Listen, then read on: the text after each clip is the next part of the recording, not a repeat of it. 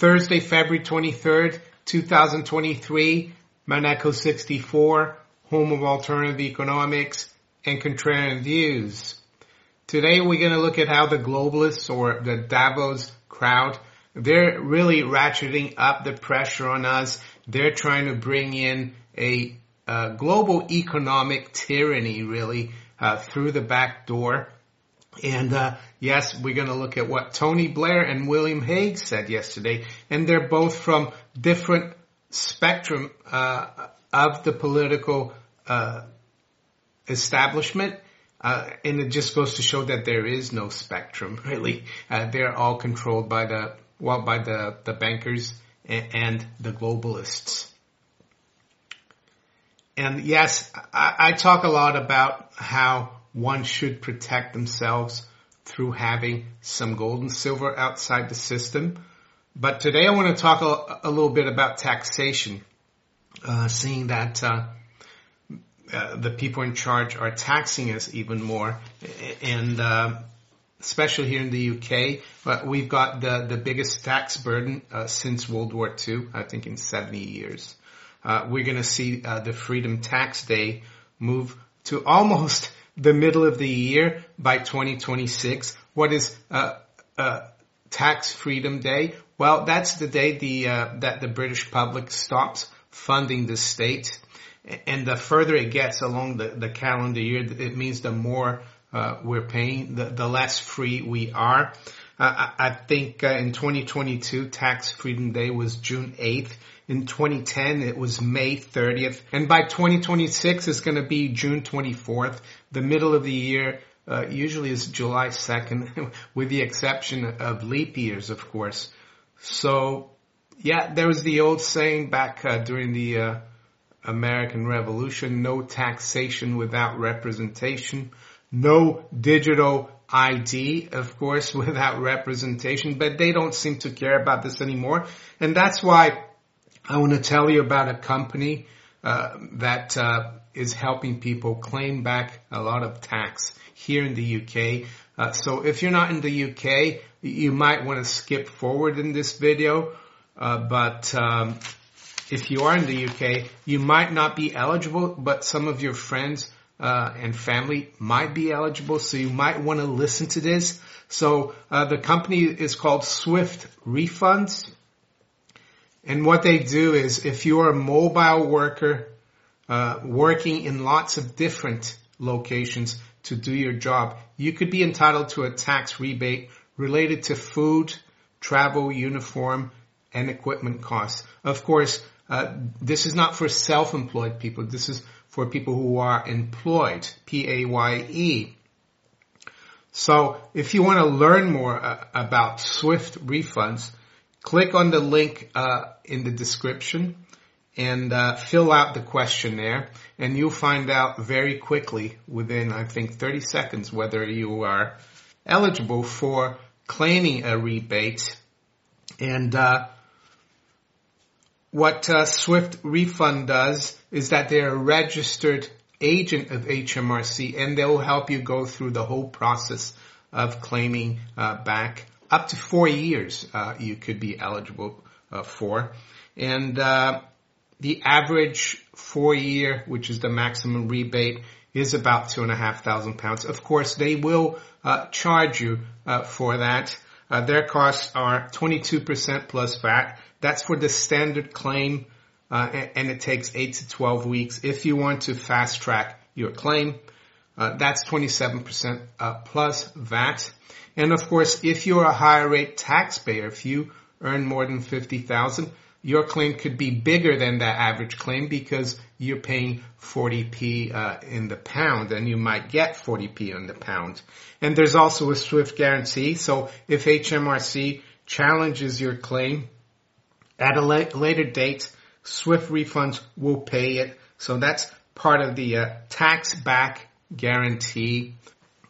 And if you call them instead of going online through my link, make sure you say that Maneko64 sent you there. So with no further ado, let's go back to the globalists.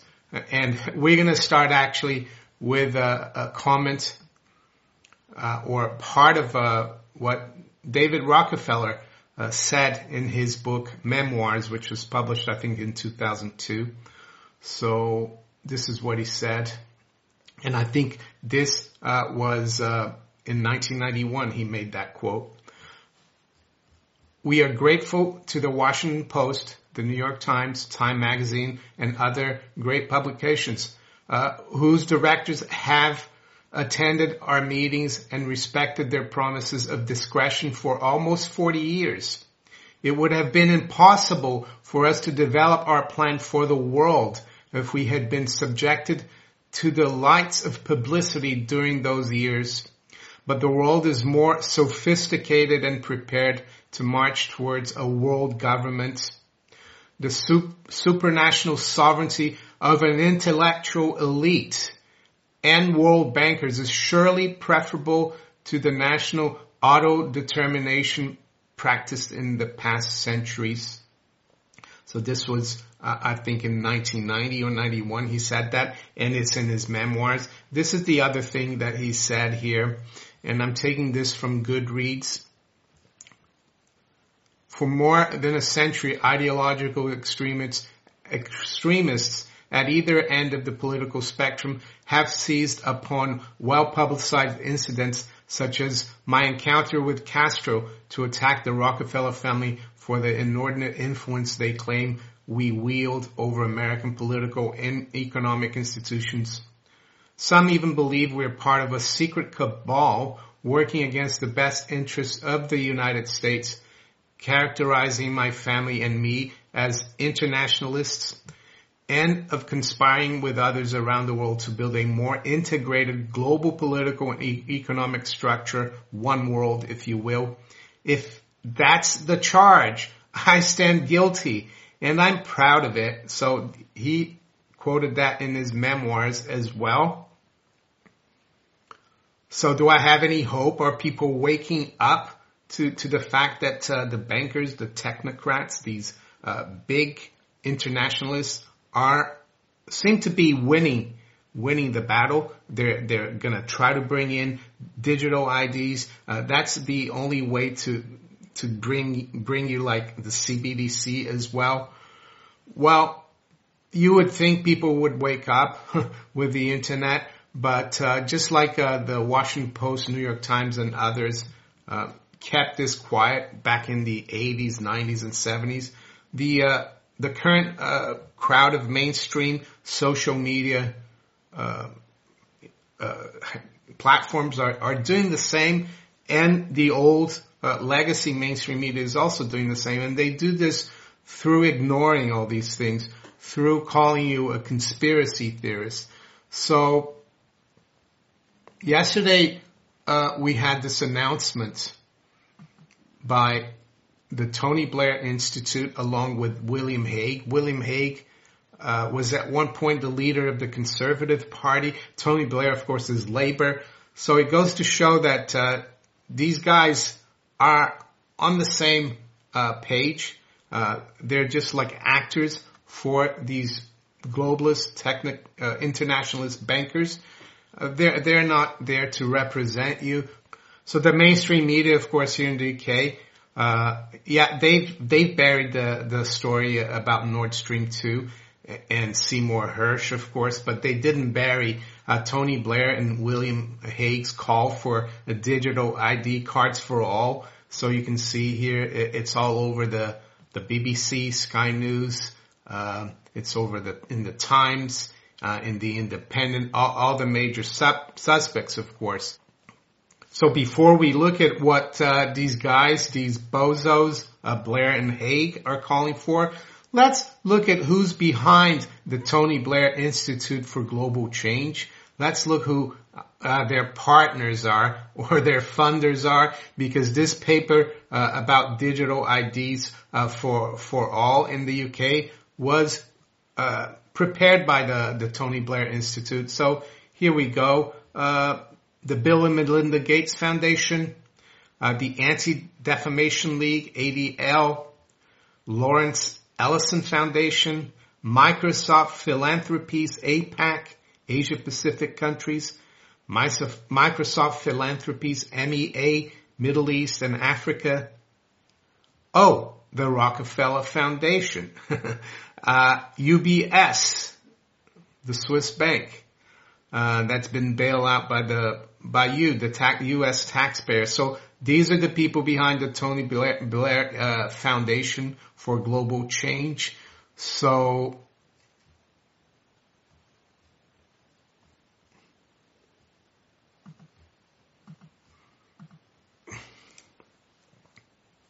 let's go through this story here, and I've taken it from biometricupdate.com. I'm not going to go into the mainstream publications. I think this is a good way to look at it. Tony Blair Institute calls for decentralized government-issued digital ID for all.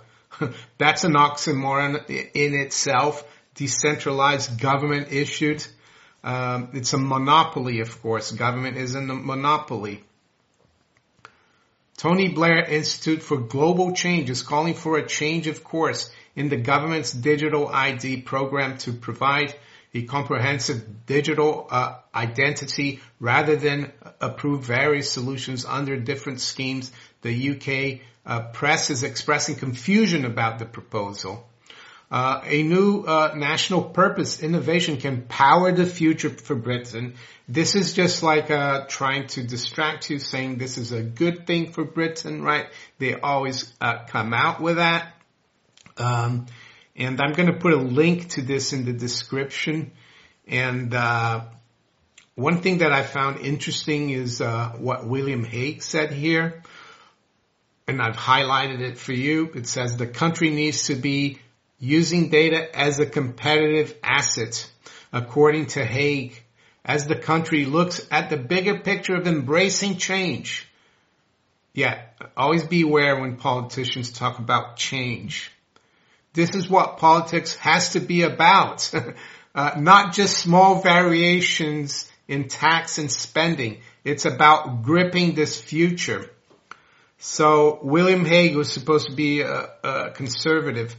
And he was like a child politician star back in the 70s when Margaret Thatcher came along. And Margaret Thatcher, of course, was supposed to epitomize small government and conservatism. And here he is now pushing for the government to be even more draconian. It's not good enough for him that government tax and spends. He wants government to grip the future. So you as an individual will have no privacy, no freedom. I mean, one of the basic tenets of English common law is that you are innocent until proven guilty, that you should not have to provide anything to authorities unless they suspect you of committing a crime. So the fact that they're pushing for this is all very anti-common law, but common law is going out the window, of course. And you can bet they're going to link this up. This is all going to be linked up with CBDCs because you can see the kind of people the Blair Foundation is working with. Well, it's the World Economic Forum. We saw him at the World Economic Forum. Bill Gates, the big banks. When he retired from politics, Tony Blair, he worked for JP Morgan. They paid him £2 million pounds or dollars. I don't know. It doesn't really matter which one, but they paid that amount a year just to sit there in his own private office at JP Morgan in London. I've heard stories about this, that all the young interns and the young trainees at JP Morgan, they used to knock on his door every morning and say, "Mr. Blair, would you like a cup of tea?" And that's all he did. I wonder if he's still being paid by JP Morgan. I wouldn't be surprised, but maybe you know better than I do. So, they're basically going to try to link it to the CBDCs because the BIS is involved, the central banks are involved, BlackRock, they're all together. It's this melding of public-private partnership. And if you remember well, if you're old enough to remember when Tony Blair came into power, he spoke about the third way, which is this public-private partnership. And Tony Blair, of course, we know his history vis-a-vis Iraq, him and Bush Jr. We know as well that Tony Blair is a Fabian, and Fabians, of course, their philosophy is slow and steady, a world of one world government. And the London School of Economics, of course, that is a creation of the Fabians, the Fabian Society. And you look at a lot of people, not just from the UK. For example, Paul Volcker, he went to the London School of Economics. So that's a den for globalists, the London School of Economics. They even lured Muammar Gaddafi into endowing the London School of Economics. Tony Blair got all friendly with him and then stabbed him in the back, of course. And talking about Muammar Gaddafi, I saw that Iraq now is going to adopt the petro yuan. They will accept yuan for their oil. So it looks like all the trillions that the U.S. spent and all the lives that were lost because of that illegal war, Mr. Blair, it was all done in vain. Why couldn't the West be friendly with other countries? Maybe we wouldn't be seeing all of this move away from the West, away from the dollar. But it's probably a good thing, though, because the dollar and the system of currency, I don't even want to call it money, that we have is not fit for purpose. So before we look at the markets, I just want to reference a book that I'm going to recommend again today. Many of you probably haven't heard about it because you're new to the channel, but it's called The Law by Frederick Bastiat. And it's the classic blueprint for a just society. It's not a big book. Highly recommend it. And it's all to do with the size of the state, with taxation, freedom. And I think in this day and age, it's really important for us to let people know about these things. Am I hopeful we'll succeed in fighting these people? Yes. I mean, we just have to keep going. As long as the message is being broadcast, I think we have some hope. But this is what he says on page 21. And this applies to the conservatives, to the Democratic Party, to the Labour Party, because they're all the same. People, wake up. There is no alternative. It's just one. It looks like there is, but there isn't. We've seen with Haig and Blair, right? So this is what Frederick Bastiat says, the seductive lure of socialism. Here I encounter the most popular fallacy of our times. It is not considered sufficient that the law should be just. It must be philanthropic. Tax-free philanthropic foundations. Nor is it sufficient that the law should guarantee to every citizen the free and inoffensive use of his faculties for physical, intellectual, and moral self-improvements. Instead, it is demanded that the law should directly extend welfare, education, and morality throughout the nation. This is the seductive lure of socialism. And I repeat again, these two uses of the law are in direct contradiction to each other. We must choose between them. A citizen cannot at the same time be free and not free. So very simple.